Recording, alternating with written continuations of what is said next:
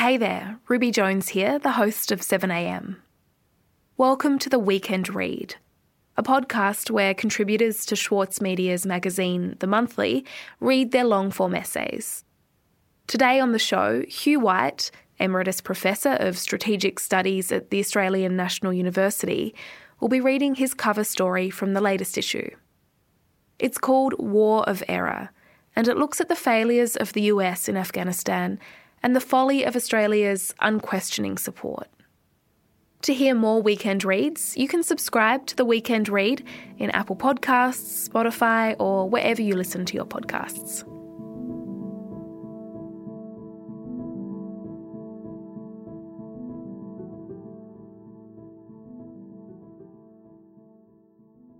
Good morning, Hugh. How are you? Oh, very well. How are you, Ruby? I'm excellent. I really enjoyed reading your piece. Oh, that's good. Thanks very much. Can you tell me a bit about what you were thinking as you sat down to write it? Well, I've been following the War on Terror, obviously, from the very beginning. You know, like everyone else, I remember 9/11 very vividly and the thoughts I had back then about what this was going to mean for America's place in the world and of course, for Australia as well. And as the dramas and tragedies unfolded in Kabul, I obviously thought, boy, this does feel like the end of something. Of course, there's always a sense in which that's a bit artificial. Obviously, the consequences keep on echoing through the decades, but I did think that this was a good time to try and step back and say, well, what has all this meant? And what does it mean for what's coming? Because these stories do not just echo on their own way, but they also make big impacts more broadly. And for me, I've had a big interest on the way in which the US is relating to China and how that contest is unfolding. And I wanted to try and draw some lessons from what had happened in the War on Terror for this next big strategic challenge that America faces and Australia faces. And so what I was trying to do in the piece was to try and draw that connection and see if there are any lessons to be learned. Well, looking forward to hearing it. Thank you.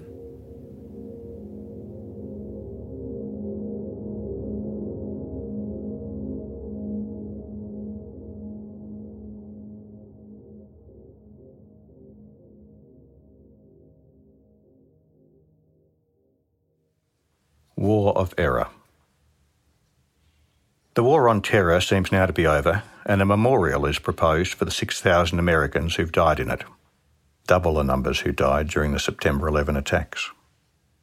The new memorial is planned for the National Mall in Washington, D.C., where America's stark and sombre Vietnam Veterans Memorial stands. Its austere slabs of black stone sunk into the earth and inscribed with 58,318 names. When it was unveiled in 1982, those slabs were described by Stanley Carnow, one of the Vietnam War's finest chroniclers, as symbols of a faded hope or perhaps the birth of a new awareness.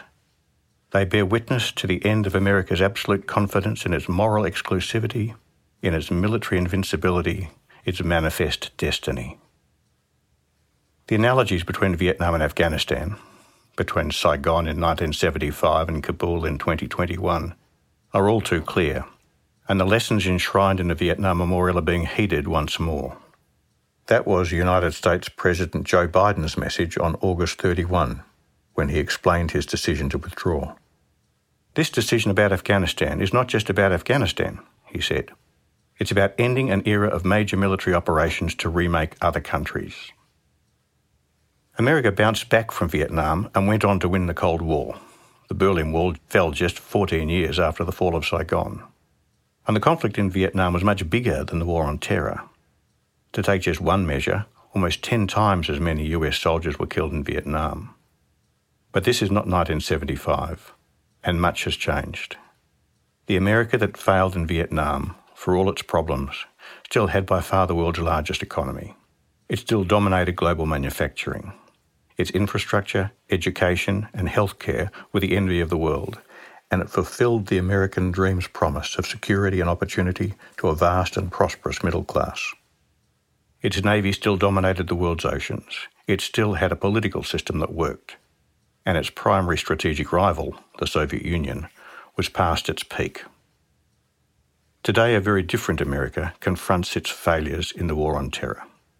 It faces far greater challenges at home: stagnant incomes and economic inequality, crumbling infrastructure and poor social services, racial injustice and social disharmony, climate change and the pandemic, all refracted through a disastrously dysfunctional political system. At the same time, America's global leadership is contested not just by a diminished Russia, but also by China, whose economic weight makes it fundamentally a more formidable rival than the Soviet Union ever was. And China is getting stronger year by year. Biden says he has withdrawn from Afghanistan and forsworn further interventions so that America can focus on all these challenges at home and abroad. He wants to radically reform and rebuild America and at the same time confront and contain China. It's an extraordinarily ambitious agenda, and there is no guarantee that it will succeed in either goal, let alone both. Australia has a huge stake in the outcome because we have bet our future on America's ability to face China down and reassert its leadership in Asia. Australia's faith in its ally was badly shaken by its failure in Vietnam, and we began to take a more independent path on key issues such as relations with China. Now doubts about US power and resolve are resurfacing again after the scenes in Kabul in August. That's not surprising on one level, because the confusion at the airport and the muddle in Washington displayed America's failure and humiliation so starkly. But America has been obviously failing in the war on terror for at least 15 years now, and we should have seen that and started drawing conclusions a long time ago. What's more, as Biden understands, the fall of Kabul and the failures of the war in terror are not the real problem. Today, America is plunging headlong into a far more serious and dangerous contest, and Australia is plunging in with it.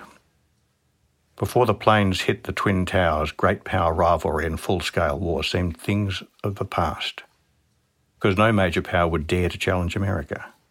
Now we face a new Cold War if we're lucky, and something much worse if we are not. That is why it is so important to understand what has gone wrong over the past 20 years and try to learn from it. There's a pattern to strategic failure. First, you overestimate the threat, then you overestimate your power to defeat it. We can see this pattern repeating throughout history. In Britain's 19th century Afghan wars and the Suez Crisis of 1956, for example, and in America's war in Vietnam. And the war on terror fits it perfectly. We radically overestimated the threats, and we radically overestimated our power. Our exaggeration of the threat remains deeply puzzling. Before the dust settled in Lower Manhattan, it had become almost universally agreed that terrorism, and specifically Islamist terrorism, now posed an existential threat to America, to the West as a whole, and to the entire global order. What was at stake, we were told, was our entire social order and way of life. This was simply not rational. There was an obvious danger of further attacks like September 11, and the spectre of far worse if terrorists got hold of nuclear weapons. That threat had to be met decisively, but societies and ways of life are remarkably robust and resilient. They are not destroyed by the deaths of 2,000 or even 200,000 people, as we can see from the way societies in Europe survived the civilian carnage of World War II, or the way society in Afghanistan has survived the past 4 decades. There was never any reason to think that terrorists, even if they got hold of a nuclear weapon, could wreak that kind of damage. It was not just the politicians who got this wrong. Senior US policymakers, who in the Cold War had coolly contemplated the very real prospect of a full-scale Soviet nuclear attack, which quite literally posed an existential threat, convinced themselves that this new threat was more serious than the Cold War. Future historians will be at a loss to understand how this exaggeration took hold, though the extraordinarily vivid and shocking images of the attacks that were seen around the world will no doubt be part of the answer. They are perhaps the most strategically potent and consequential images ever distributed, and the consequences are still with us. The first consequence was the talk of war, a war on terror, which likewise began before the dust had settled. War seemed the only possible reaction to such a grave threat, and the stirring connotations of the word met the psychological needs of traumatised people. But it was never the right way to think about how to respond, because the September 11 attacks were not an act of war, but a huge and terrible crime. That meant the response should have aimed at justice, not victory, and as things have turned out, there has been no victory in the war on terror, and very little justice.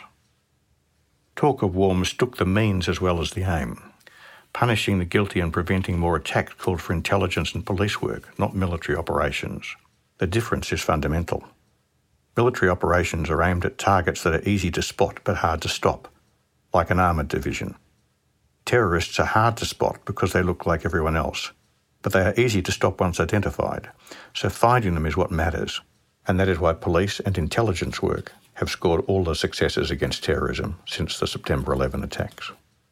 The second consequence of our exaggeration of the threat was the loss of perspective and proportion in how our policy and intelligence work was conducted. Since September 11, Western governments have done things that violated what before then had seemed fundamental legal and moral principles. Torture, extraordinary rendition, indefinite arbitrary detention, drone strike assassination, and the legislating of hitherto unthinkable powers to collect intelligence against a country's own citizens and to detain and interrogate them. Little, if any, of this could be justified by the real threat posed by terrorism, but it was accepted on the basis that our whole way of life was at stake. The same exaggerations may well have contributed to the attitudes within Australia's defence forces that led to alleged war crimes being committed. The third consequence of all the war talk was to nudge us to war. Once governments had declared a war on terror, it became impossible not to launch large-scale military operations, if only to meet the expectations of their fearful and angry electorates. But there were other forces pushing us that way too, because true to the pattern of strategic failure, those responsible did not just overestimate the threat, they overestimated their power. In 2001, the United States seemed to own the new century. Serious people called it the hyperpower and compared it to Rome at its peak. It had the world's biggest and most dynamic economy, the most innovative technology, the strongest military, the most appealing ideology, and the most persuasive diplomacy. This fed a grand vision of a new unipolar global order under US leadership.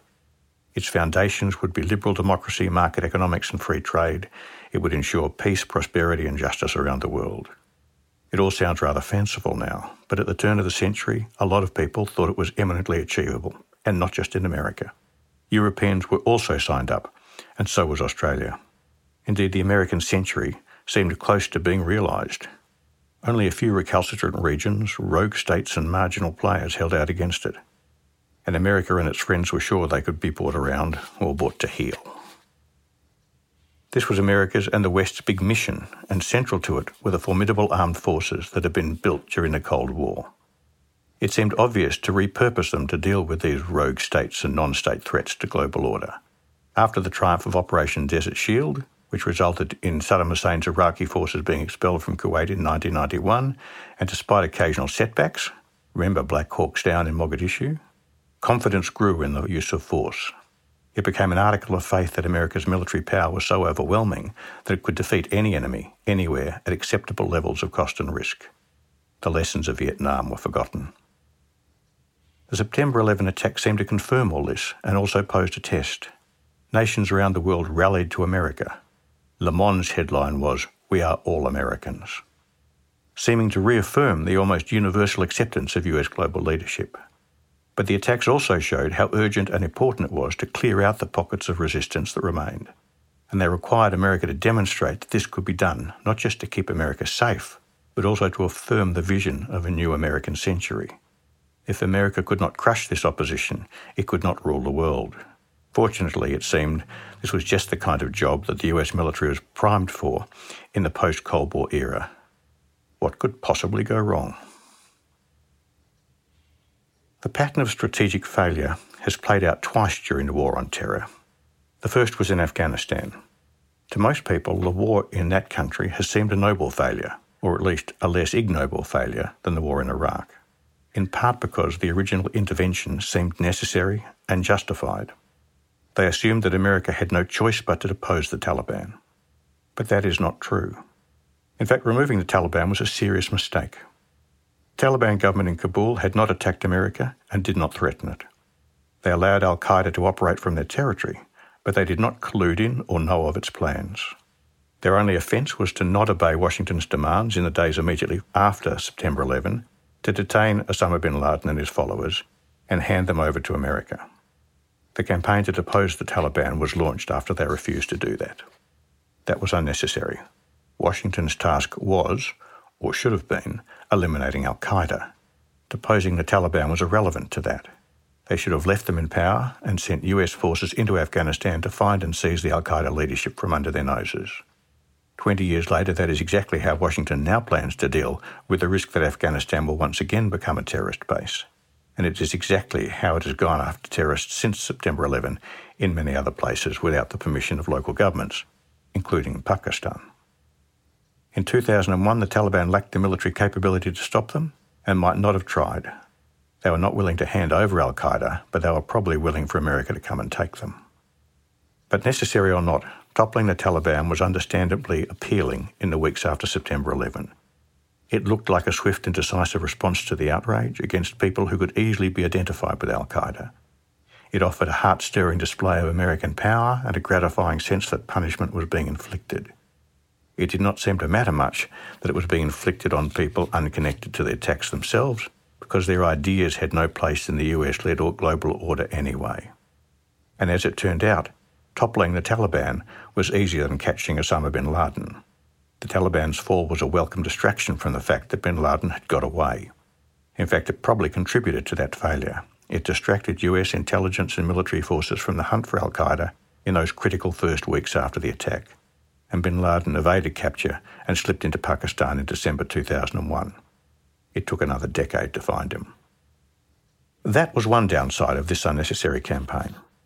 The other, much bigger one, was that Afghanistan's future now became Washington's responsibility, setting America and its allies on the long road that ended at Kabul's airport in August. This was not a responsibility that President George W. Bush's administration took seriously. They installed a new government and assumed that the foundations of a unified pro-American democratic Afghanistan had been laid, so they turned their attention elsewhere. When the new government floundered, they had a serious problem. Having trumpeted the Taliban's fall as the vital first victory in the war on terror, they could not afford to see them return to power in Kabul, and so began the massive international effort to prop up the government in Kabul and keep the Taliban out. Two illusions drove this failure. The first was that the Taliban had to be kept from power to keep America and its allies safe from terrorists. This was the primary rationale for the whole campaign, and it never made sense. Terrorists can operate from many places, and if they did return to Afghanistan under the Taliban, they could be tracked and targeted there just as they are elsewhere. Another, more altruistic rationale emerged as more countries joined the campaign. It was to improve the lives of Afghan people, especially women, by helping them build a more modern state and society. That was a noble aim, if it had been achievable. That was the second illusion, the myth of liberal intervention. Over the 1990s, people became convinced again that Western military forces, backed by aid and development agencies, can support proxy governments against powerful local forces and transform political institutions and social fabric to reflect Western values and serve Western interests. The whole idea, especially its military counterinsurgency dimension, has a strange and potent allure, but it never works. Local governments that depend on foreign armies to deliver security, justice and prosperity can never establish their own authority or legitimacy. Foreign forces cannot impose security and defeat broadly based insurgencies without committing far more troops, even than the 130,000 that were deployed by America and its allies at the height of the Afghanistan campaign. 4 times as many by one credible estimate. The idea that this problem can be solved by training local forces to do the fighting instead is an illusion too. It never works, because any army is always much more a product of the society from which it springs than of whichever foreigners have parachuted in to deliver a week's instruction. We saw this confirmed yet again as the coalition-trained Afghan army melted before the Taliban in August. These were the lessons that Vietnam taught a generation of political leaders, military officers, and civilian strategists about the limits of military power. In the 1980s, they seemed indelible, but they faded in the 1990s and were erased for many people by the September 11 attacks. It has been left to Joe Biden to rewrite them again. Then there was Iraq. There the supposed threat was not just exaggerated but entirely imagined, because the chemical, biological and nuclear weapons that were the ostensible reason to invade Iraq did not exist. This was beside the point, however, because those who launched the invasion saw Iraq less as a threat than as an opportunity. The Middle East was the region least amenable to US leadership, and the source of most of America's post-Cold War strategic problems. Key figures in the Bush administration decided that it should be brought into the US-led global order by transforming its many hostile authoritarian regimes into pro-American democracies, and the place to start was Iraq. Deposing Saddam Hussein and replacing him with a Washington-leaning government would be the decisive first step. After Baghdad, they mused, on to Damascus, then Tehran? It's hard now to imagine how they convinced themselves that this could work. Invading Iraq and destroying its government was relatively easy because this is what the US military had been designed to do. Building a new government that would work as they'd hoped was an entirely different matter. This had been understood in 1992 under President George W. Bush's father, when Washington soundly rejected the idea of pushing on to Baghdad after Iraq had been thrown out of Kuwait. Bush Sr. and his people remembered Vietnam and understood the limits to America's capacity for nation building. Now many of the same people advising his son had changed their minds. As in Afghanistan, the architects of the Iraq campaign planned a swift withdrawal. They assumed that, if left to themselves, the people of Iraq could swiftly construct an entirely new, secular, democratic, competent, broadly accepted, and pro-American government. It is now impossible to understand how so many sensible people came to share this extraordinary view. They massively underestimated the task and overestimated their capacity to meet it.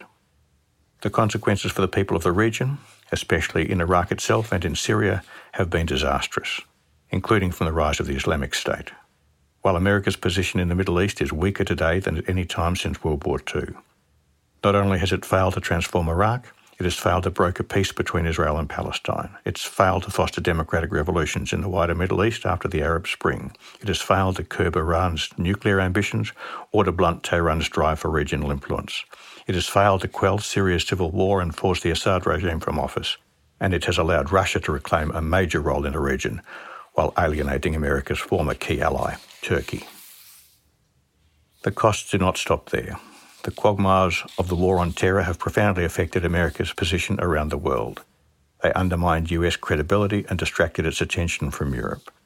There it faced the vital task of reconciling Russia to its diminished post-Soviet status and encouraging Moscow to accept a place in the European Union-led order under America's strategic umbrella. Instead, Russia has emerged as a relentless opponent of America, a threat to NATO's eastern flank, and an inspiration for authoritarians everywhere, even until recently in the White House. Inevitably, these failures in Europe, as well as in Iraq and Afghanistan, have undermined America's standing as a central pillar of NATO. And then there is Asia. Future historians, looking back on the past 20 years, may well judge that the most important long-term consequence of the September 11 attacks has been the way they diverted America from China's rise over the critical years when there was still time to respond to it effectively. When the planes hit the towers, China's economy was only 1/10 the size of America's. Its share of world trade was just a fraction of what it is today.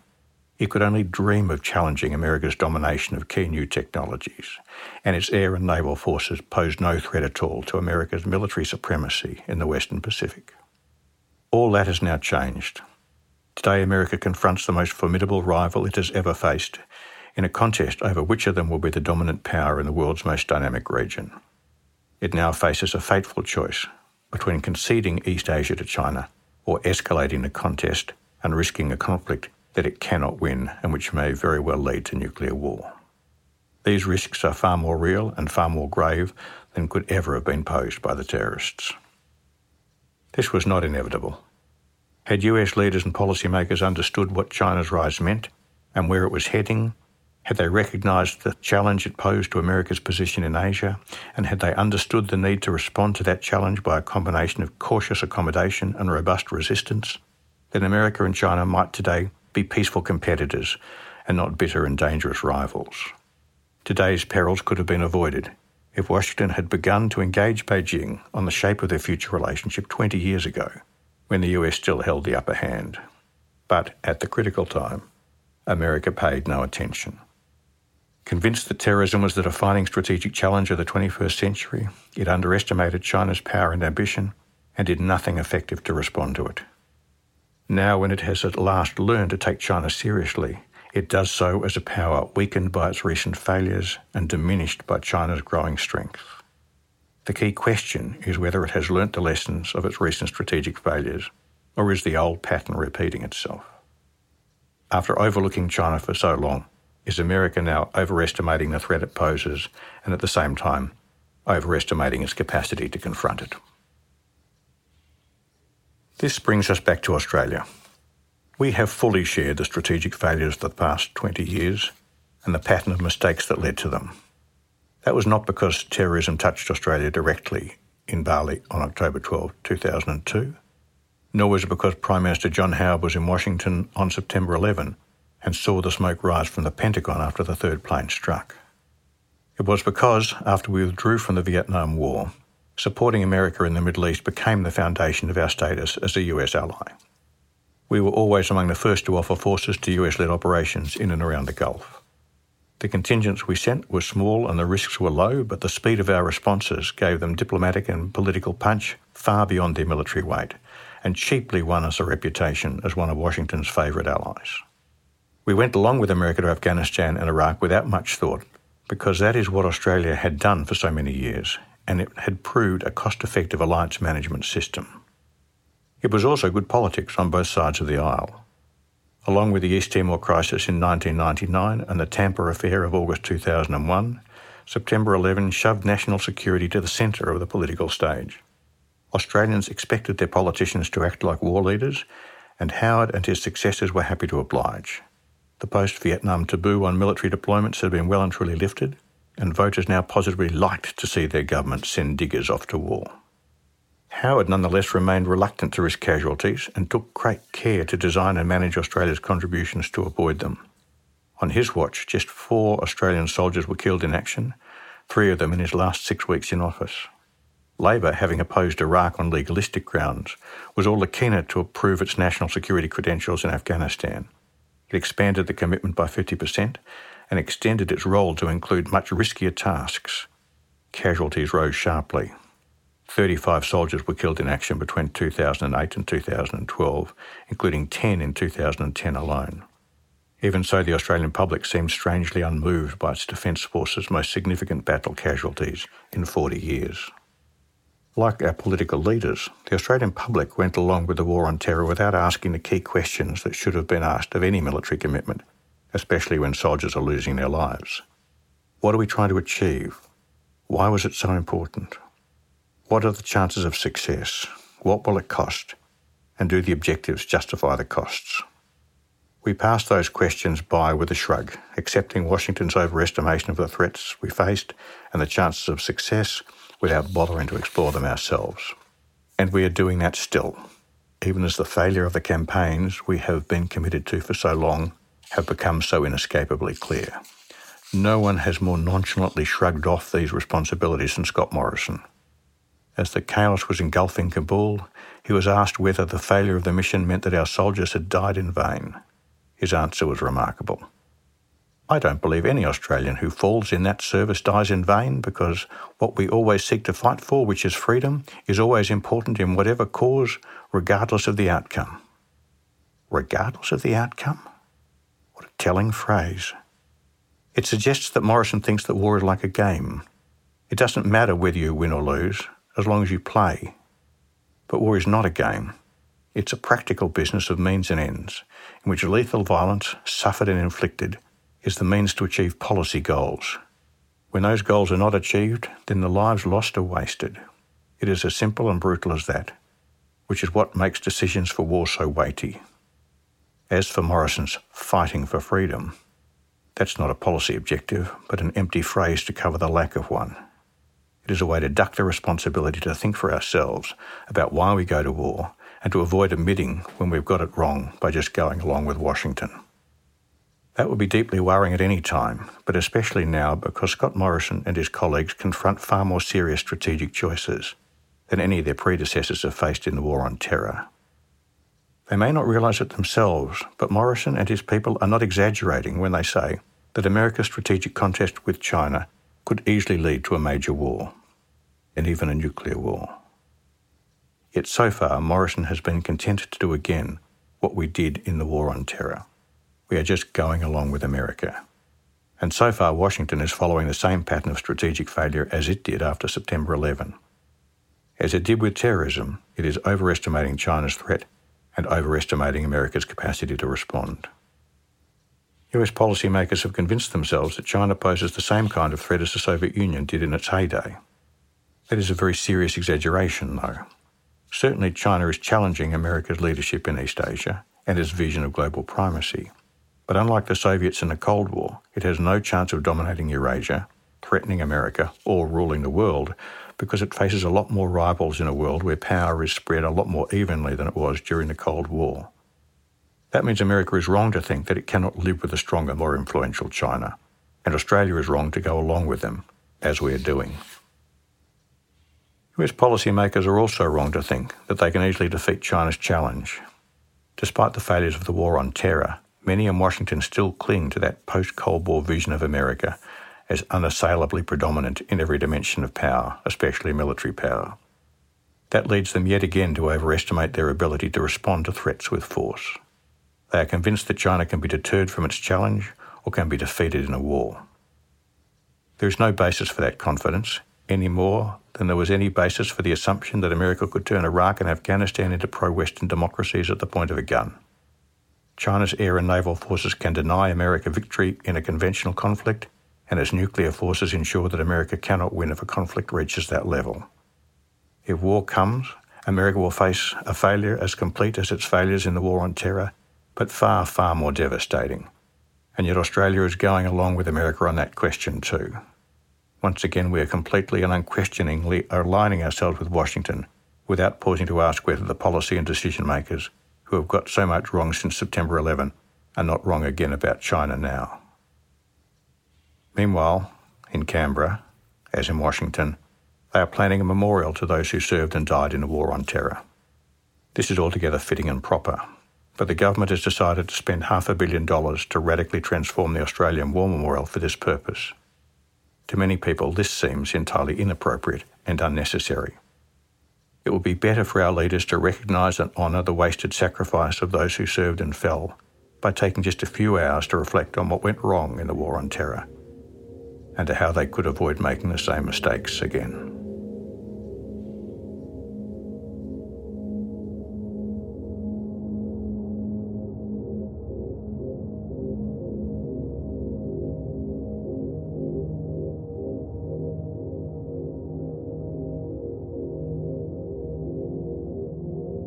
You can read Hugh White's piece in the latest issue of The Monthly.